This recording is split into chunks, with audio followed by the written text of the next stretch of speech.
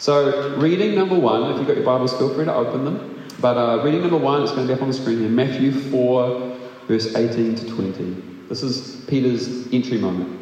So Jesus was walking by the Sea of Galilee. He saw 2 brothers. They were Simon, his other name was Peter, and Andrew, his brother. They were putting a net into the sea, for they were fishermen. And Jesus said to them, "Follow me, and I will make you fish for men." And at once they left their nets and followed him. So here's Peter, his brother Andrew, and they're just going about their family trade. They're fishing. And Jesus calls them, invites them, beckons them. Come and follow me. Turn your attention to me. Do as I do with me. And I'm going to take what you already know how to do with fish, and I'm going to turn it into something that will be for mankind. Come and follow me on that adventure. Reading number 2. A little bit later in Peter's life, there's a whole heap of ups and downs, but I love this moment. Peter declares to Jesus this declaration that he is the Messiah. Jesus is asking the disciples, "Who do people say I am? What's your take? What's your read on this?" And the disciples report back to Jesus, "Well, some are saying that you're John the Baptist, and some are saying that they're putting all these details together." And Simon Peter says, "You are the Messiah, the Son of the living God." Jesus replied, "Blessed are you, Simon, son of Jonah, for this was not revealed to you by flesh and blood, but by my Father in heaven. And I tell you that you are Peter, and on this rock," Peter means rock, "on this rock I will build my church, and the gates of Hades will not overcome it." Now, theologians are kind of split on a couple of little points here that I just want to bring to some of your attention if you're a bit of a Bible geek. They're not sure, they can't agree on whether the church will be built on the rock that is Peter's confession or on Peter himself as a person. So some scholars say it's his confession, it's what he's declared. Some theologians say, no, it's Peter himself. He plays a very crucial part in what this is about to do. So, jury's out. Feel free to take whichever one or both of them from here. And then it goes on with this. In the book of Acts, which is the story of the church, the Gospels, Matthew, Mark, Luke, and John tell us about the life of Jesus. The book of Acts tells us about the life of the church. And in Acts, on chapter 2, we haven't got very far into the story, Pentecost happens. The Holy Spirit comes in power beautifully upon the believers as they gather together. All these beautiful things are happening. They're praying in tongues, and all these sorts of wonderful things are going on in their midst. And the crowd around them say, "These guys are drunk. This is an absolute shambles. This is a mess." Have you ever watched a bunch of really drunk people, walking around late at night? This is what this scene looks like. And they're saying, this is terrible. And Peter stands up and he tells them what's going on. He directs them and says, no. This is what God promised long ago. And here's what's going on here. So Peter stood up with the 11. He raised his voice and he addressed the crowd. And off he goes. I'm not going to quote it all here. And then at the end of chapter 2, he actually says, look, you have to turn and repent and come into alignment with this, and you'll experience the good things that this is.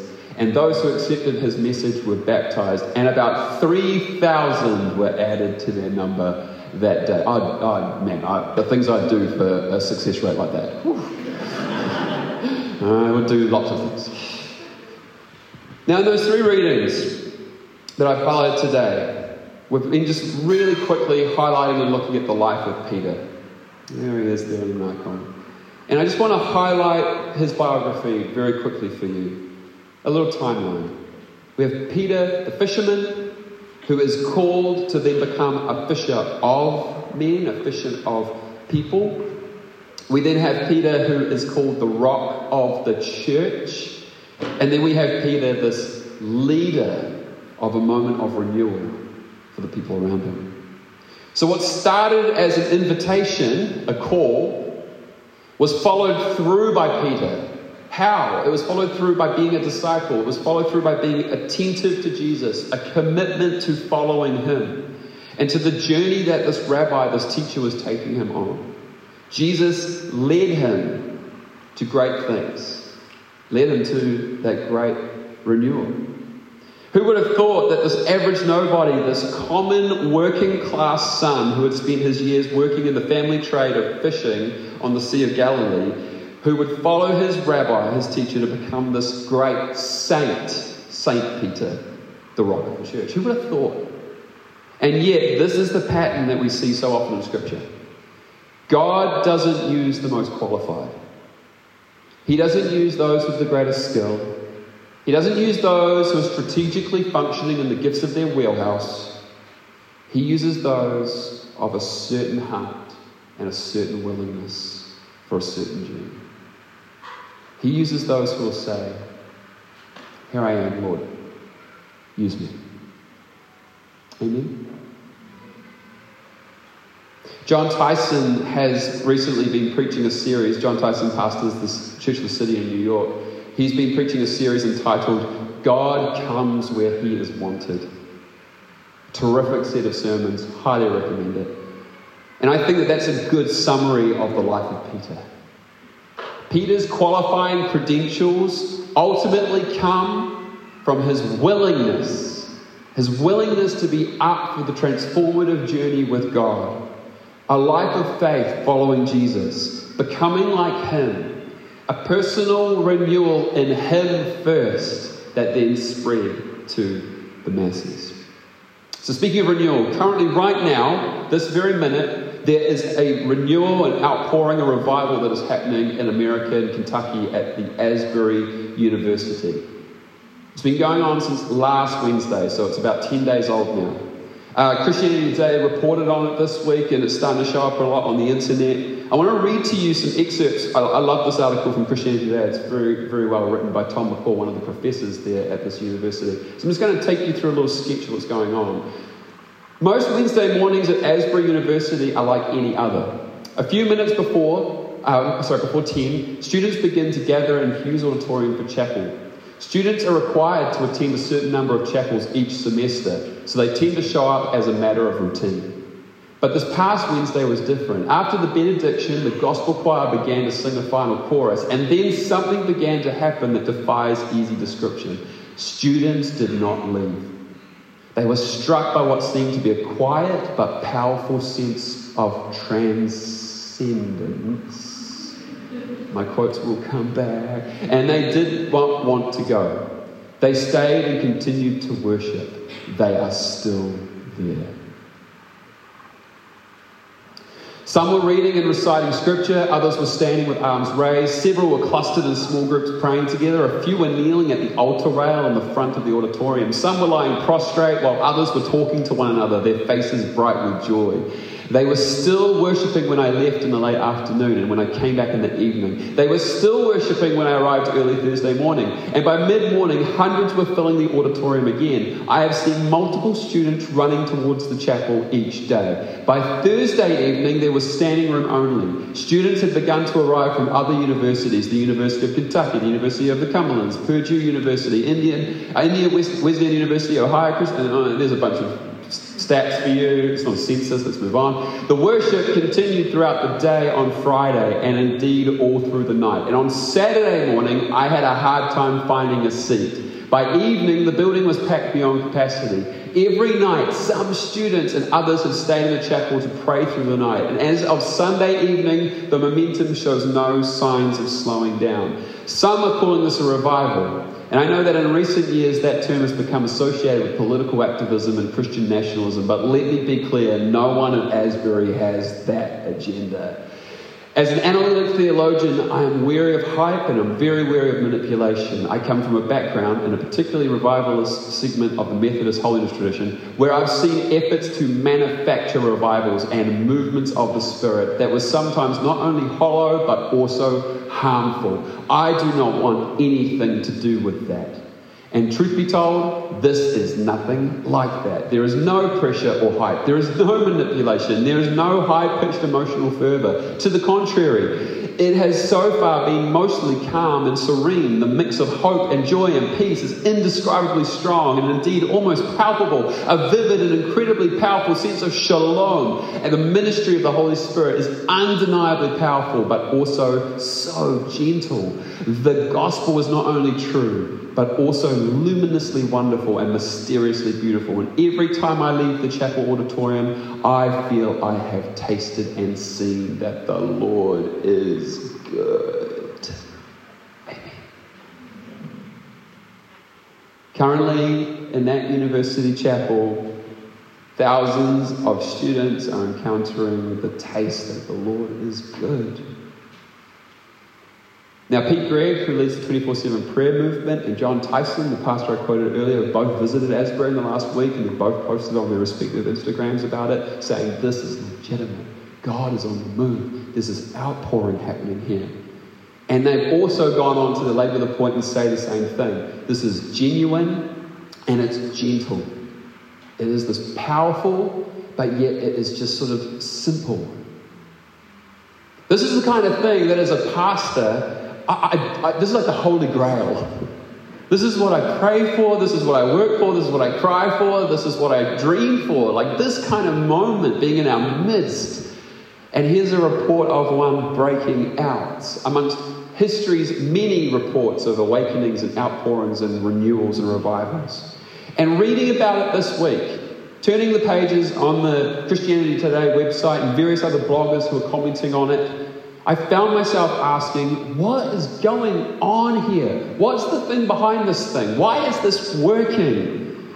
And I can't help but think of the most helpful answer that I have at this time. And it comes from Mark Sayers in his book, Reappearing Church. He says, revival is what happens when personal renewal goes viral. Revival, public outpourings like that, what's at the core of them? Oh, a bunch of personal experiences. Something that's happened for individuals, and it's turning viral. I want to take 1 minute. I want to hit pause, and I want you to turn to the person next to you, and I just want you to reflect very quickly on this quote. What is it saying to you? Are you confused by it? Do you understand it? What are you noticing? Okay, it's talk time. To you. This is not a monologue in this moment. It's up to you. What are you noticing as you hold this story and you think about that little cog that Mark Sayers has put up there? Go to you. Over to you guys. Go for it. What are you noticing?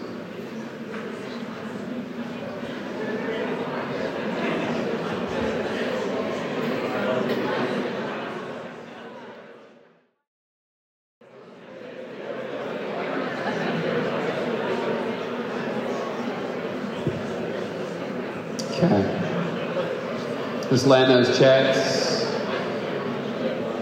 If I had been in your group, if you were talking to me, I mean, I'd love to just pass the microphone around and just hear all of your thoughts now, but that would take quite some time.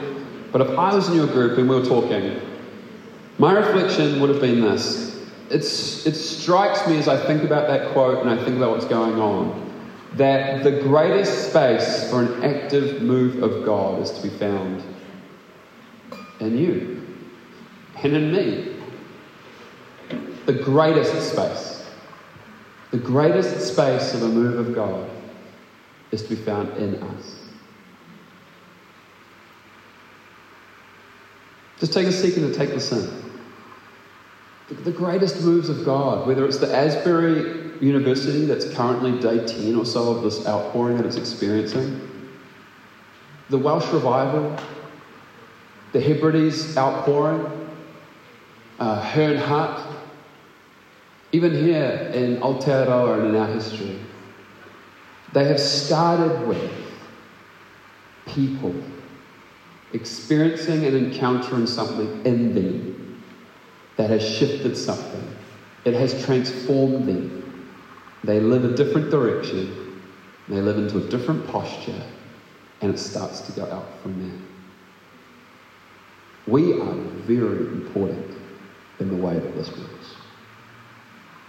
It's not about out there, it's about in here. We are invited to experience transformation. And I'm just here to say today, off the back of last week, if being a disciple is all about attention, well then the normal work of a disciple is transformation. We will be changed into Christ's likeness, bit by bit by bit by bit by bit. Attitude by attitude, character point by character point, love by love, habit by habit. Transformation, transformation, transformation. What is it that stops us from experiencing transformation? What blocks it up? What stops us from having that kind of life with God and that kind of life for ourselves. I've got a couple of thoughts. I could have listed a bunch, but I just picked 3 today. Here they are. Firstly, I think what stops us from experiencing transformation is a misunderstanding of the gospel.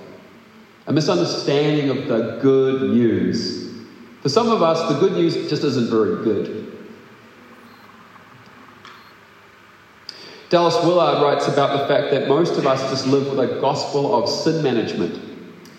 The gospel goes like this: God loves you, but you're pretty rubbish. So he's come to exchange that rubbishness in this transaction, and your job is to keep it that way. And so you spend your whole life just trying to keep in this good transaction with God. Coming for forgiveness, oh, I've stuffed up again. Coming for forgiveness, oh, I've stuffed up. And we're just managing sin. We're managing our brokenness. We're managing this feeling of shame. We're managing all of these things that are wrong. We're not living towards anything good. We're just trying to manage the problem. Swing the pendulum the other way, and we have gospels of prosperity. We have gospels of triumphalistic victory, where there is no brokenness, there is no sin. It's all good. It's all good, and God wants you to be happy, and there is no suffering. Do not worry. God's got your back. And if you're suffering, then it's your fault. You don't have enough faith. You need to sort that out. But it's not God's problem. It's your problem. So you need to come over here and get hyped up with us in this corner.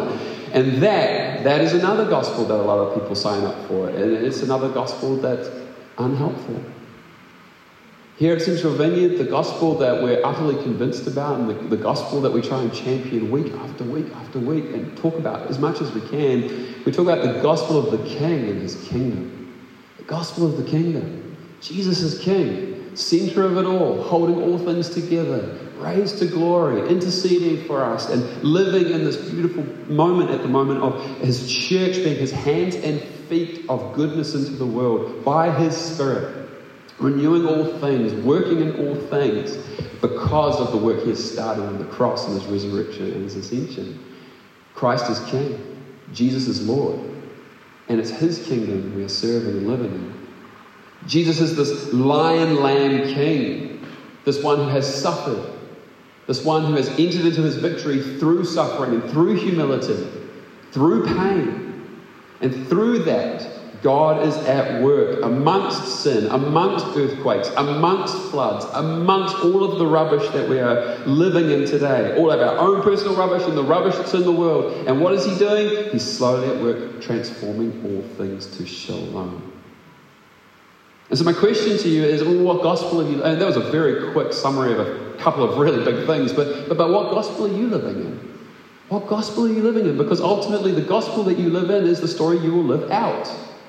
If you're living in the gospel of sin management, you're just going to keep living out this world of sin management. If you're living in this victorious, triumphalistic kind of thing, you're just going to live out this weird kind of, well, everything's all good and there is no problems. What problems? But you need to live in the middle. And the middle is the story of a king and his kingdom, and we are invited in to participate in that gospel, that good news. Come and be captured by God's big vision. He is redeeming all of creation. This is our Christian hope. That he is at work doing a good thing in our broken and disordered and devastated world.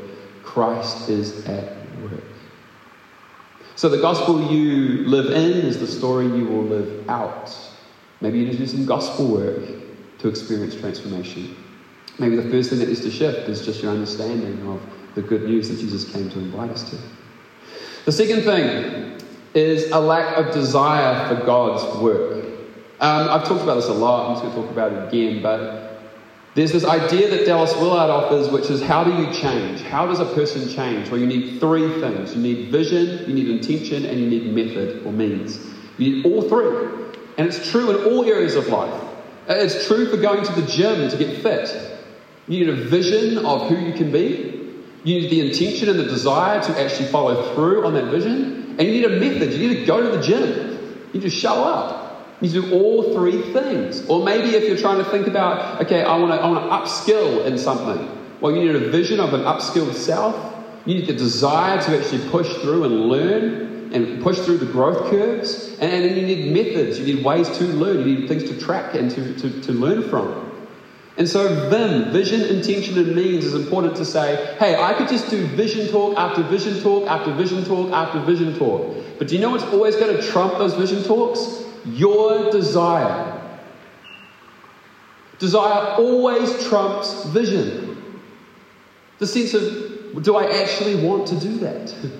Do I actually want to become that person? Do I actually want to show up? Do I actually want to go there? Do I actually want to be that?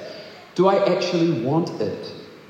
In Jeremiah 6, verse 16, we have this beautiful moment that a lot of you will know from Scripture. This is what the Lord says the prophet Jeremiah. Stand at the crossroads and look. Ask for the ancient paths. Ask where the good way is and walk in it. And you will find rest for your souls. Epic. Good vision. Good method. I want that. But then look at the next line, the last line of verse 16. But you said, we will not walk in it. We don't want it. We don't want to do that. See, here's where this is interesting. It requires all three things. It requires vision, seeing something. It requires methods, doing something or practices. And it requires this thing of intention and desire. Because the truth is, the fact is this, desire always trumps vision. Always. Just think about it from the start of this year. Some of the goals you might have set. Had a good vision for stuff, gave some stuff a crack, but when the desire tank emptied, you probably gave up and stopped. Desire and intention are important.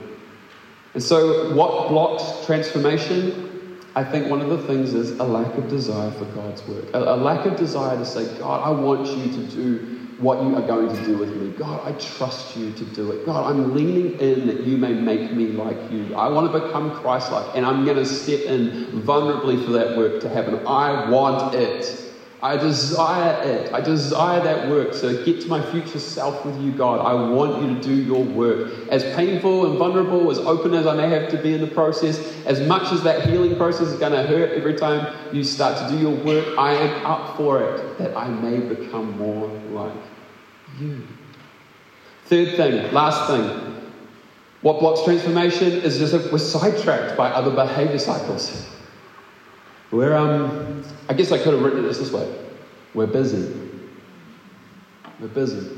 And I want to be really careful with how I talk about this morning. I'm not saying that we're not allowed to have leisure and passions and fun things to do in life. That is not my story with you at all. I believe in those things. I believe in Sabbathing richly and delighting in God, resting in His goodness, doing the good things He's invited us to do in the world. I'm all up for that. But I do think sometimes we're just sidetracked by other behavior cycles. And when talk about transformation with God starts to start up and then we get a bit of a desire going, we just go, yeah, but my calendar's too full. I can't show up to a prayer meeting. I can't. Last week you talked about praying at the start of the day. I can't fit that in. I can't fit that in there. And we're too busy. We're motivated by being productive. We're motivated by being busy for God or busy for others. We're busy with non-essentials, other pursuits, and probably even just worldliness, pursuing the things of the world and the world's culture and the world's way. And I'm reminded as I just think about this week and as I sit with this for myself, I'm reminded of how Jesus said, well, you cannot serve two masters. Remember he said that? He's teaching about money. And he said, you can't serve two masters. You cannot serve both money and God. You can only give 100% to one of those things. And I think that's just the wisdom to hold in this moment, is to say, if we desire transformation with God, and we're only going to give it 0%, well then, how's that ever going to work? So again, I'm not saying we shouldn't have other interests or vocations or vacations or enjoy leisure. Of course we should do those things. Of course we should find healthy rhythms to life, enjoy each other and enjoy the things that we've got in our lives and in the world. But what I am saying here is that we also have to build a sacred rhythm into our lives, that we would then encounter these things in rhythmic ways to experience the good things of God doing His transformative work in us. As a staff team, we have a trellis that we live by. And in the trellis, we have a couple of things that literally set our calendar for the year. We have supervision meetings that we go to once a month as staff members. We have retreats we take as staff built into our calendar that we will retreat together and get away together. We have a monthly moment where we will do personal growth and spiritual growth together. These are diaried in. Because if we don't diary them in, something else will fill those gaps. And so I just ask you the same question today as you think about your year ahead. Have you diaried in transformation? You know, there's a guy here in this church who I was having coffee with a couple of weeks ago, and he told me before he started his year he was going to go for a silent retreat for the day. Oh, that's dialing in transformation. Off he went to the monastery to spend a day with God. Isn't that beautiful? It's a dialing in transformation. Now, a little analogy here as I start to land the plane. Gab and I, last year, had to sell our house and move in with Gab's mum. So we're now doing an intergenerational house with my mother-in-law and my kids. Gab's granddad built the house that we live in. So my kids are the fourth generation to live in this house here in Auckland, which is pretty cool, like to be in a house where your kids are living in a fourth generation, inhabiting the house, which is really, really cool. But a lot of the house, which was built in the early 70s, is still stuck in the early 70s. So we have begun some process of renovation as a family. We're going to spend the next year and a half renovating this house, and we're going to have it so that my mother-in-law lives downstairs in a really beautiful granny flat for her. A granny flat, when it's actually a granny, that's doesn't sound so nice, does it? My mother-in-law's flat, that's nicer. I'll edit that out later. And so we're going to be putting that downstairs. We're going to be doing up the house a little bit. We're going to be renovating the house. But you know what? To get to that is a whole lot of mess. The tools are out. We're starting to chip away at pulling some stuff apart. This is not our house, by the way. It's just a generic photo. We're not living in that. But our house is turning into a construction site. It is turning into a construction site. We're having to start to organise where we are spending time because, that's going to be a renovation soon. The switchboard's going to go in there, so we're going to have to move. We're living in this kind of clunky and disordered and disorienting time because we're living in renovation. I use this analogy because I hope that it may give you some permission today. Construction zones, renovation zones, they are messy. They're messy. We're not perfect.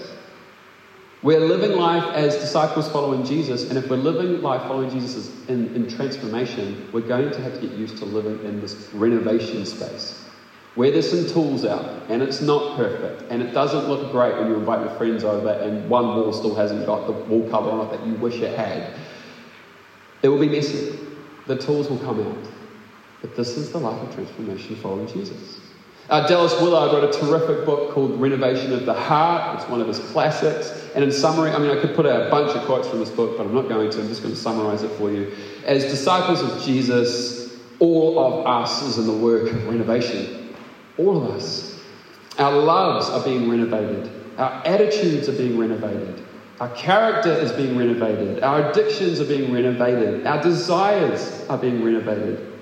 And so the question today to ask is, do we see this work of transformation, this renovation, this change of our heart, this process of being renewed, this crucial thing that it is, as a crucial piece of life with God? Do we see it as the crucial work of life?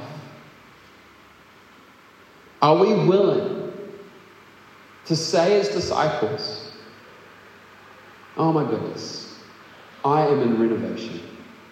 And it's okay. And it's good. Are we willing to say to each other in community, here's where I need your help. Here's the construction zone of my life right now. Here's where God is working something by His Spirit. Here's where stuff is not perfect. Are we willing to confess and open and be vulnerable about that with each other? That we may then ask for that person to be accountable and be part of the process of journeying out of that space with us, and to pray with us, and to hold us, and to encourage us. See, we don't do it alone, we do it in community. But we must do this journey. We must. It's a crucial work of being a follower of Jesus. So what am I trying to say today as I finish up and land? Simply what I'm trying to say is that the life of Peter that we started with was a biography of transformation. He started the story as a fisherman. He finished the story as the leader of a renewal. I'm saying this today because if we desire to see the kind of renewal that we could see in the city, if we desire to see the stuff that I showed you before about Asbury University, And you're thinking, I would love to see that here in this city. I would love to see God working in our generations like that. I would love to see a bunch of students who would be skipping class to go worship and pray and confess with each other. I would love that so much. It all is going to start with ourselves. It's going to start with, can we find this rich life with God together and go there? God willing that it may go viral. And maybe it doesn't. Maybe it's just for us. But it would be a good work nonetheless. And I'm saying this because I don't want you to miss what the win here in this community is. I'm saying this because as we head out on this journey of our vision to pursue Jesus and play our part, that's what our vision is in this church. That's the thing we're living towards. I'm saying it because what we're saying there is we want to spend our time becoming like Jesus, that we may then do mission with Jesus into the city. And to do that, to become like him, it's going to take a deconstructing, reconstructing, renovation work where he does his tender and gentle and beautiful work of restoring our souls. You know, Jesus' titles are things like he's the good shepherd. Wow, we need to let him shepherd us. That he's the good healer. We need to let him heal us. That he's the good teacher. We need to let him teach us. We need to let him do his job that he wants to do with each of us. And the question is, will we become those people of transformation? Will we become a community of transformation? And ultimately, I have to just leave you with that question. Because ultimately, the lesson from Jeremiah 6 is true. I can do another 20 weeks of talking like this. I could do another 20 weeks of showing you the best ways to live like a disciple. But if you ultimately don't want to do it, if you do not want to go there, as the people said in the Jeremiah scripture, we do not want to go there. If you don't want to, if there's that lack of desire and that lack of intention, ultimately it's not going to move any further than there. And so my question, the greater question I want to ask today, lovingly and caringly, this is not me coming down, this is me entering in with. The question that is in the midst of all of us is, do we want to go there? Do we actually want to? Because to become people of transformation, we need to choose it. But I believe that that's what the Lord's calling us to. I believe that's what he is inviting each of us to. I believe that there's Peters in this room being invited into great things. And what is the entry point? A yes, a follow, and attention, and I'm up for it. That's the qualifier. And so I want to invite you to stand, and just for a few moments as we finish our gathering today, I want to invite just the work of the Holy Spirit just to come gently and to just bring life to some of the things we've said today. And I don't know where this is going to go. This is the off-script moment for me as well. But I wonder what the Lord might just do as we just take stock and think about this and come into the presence of God together.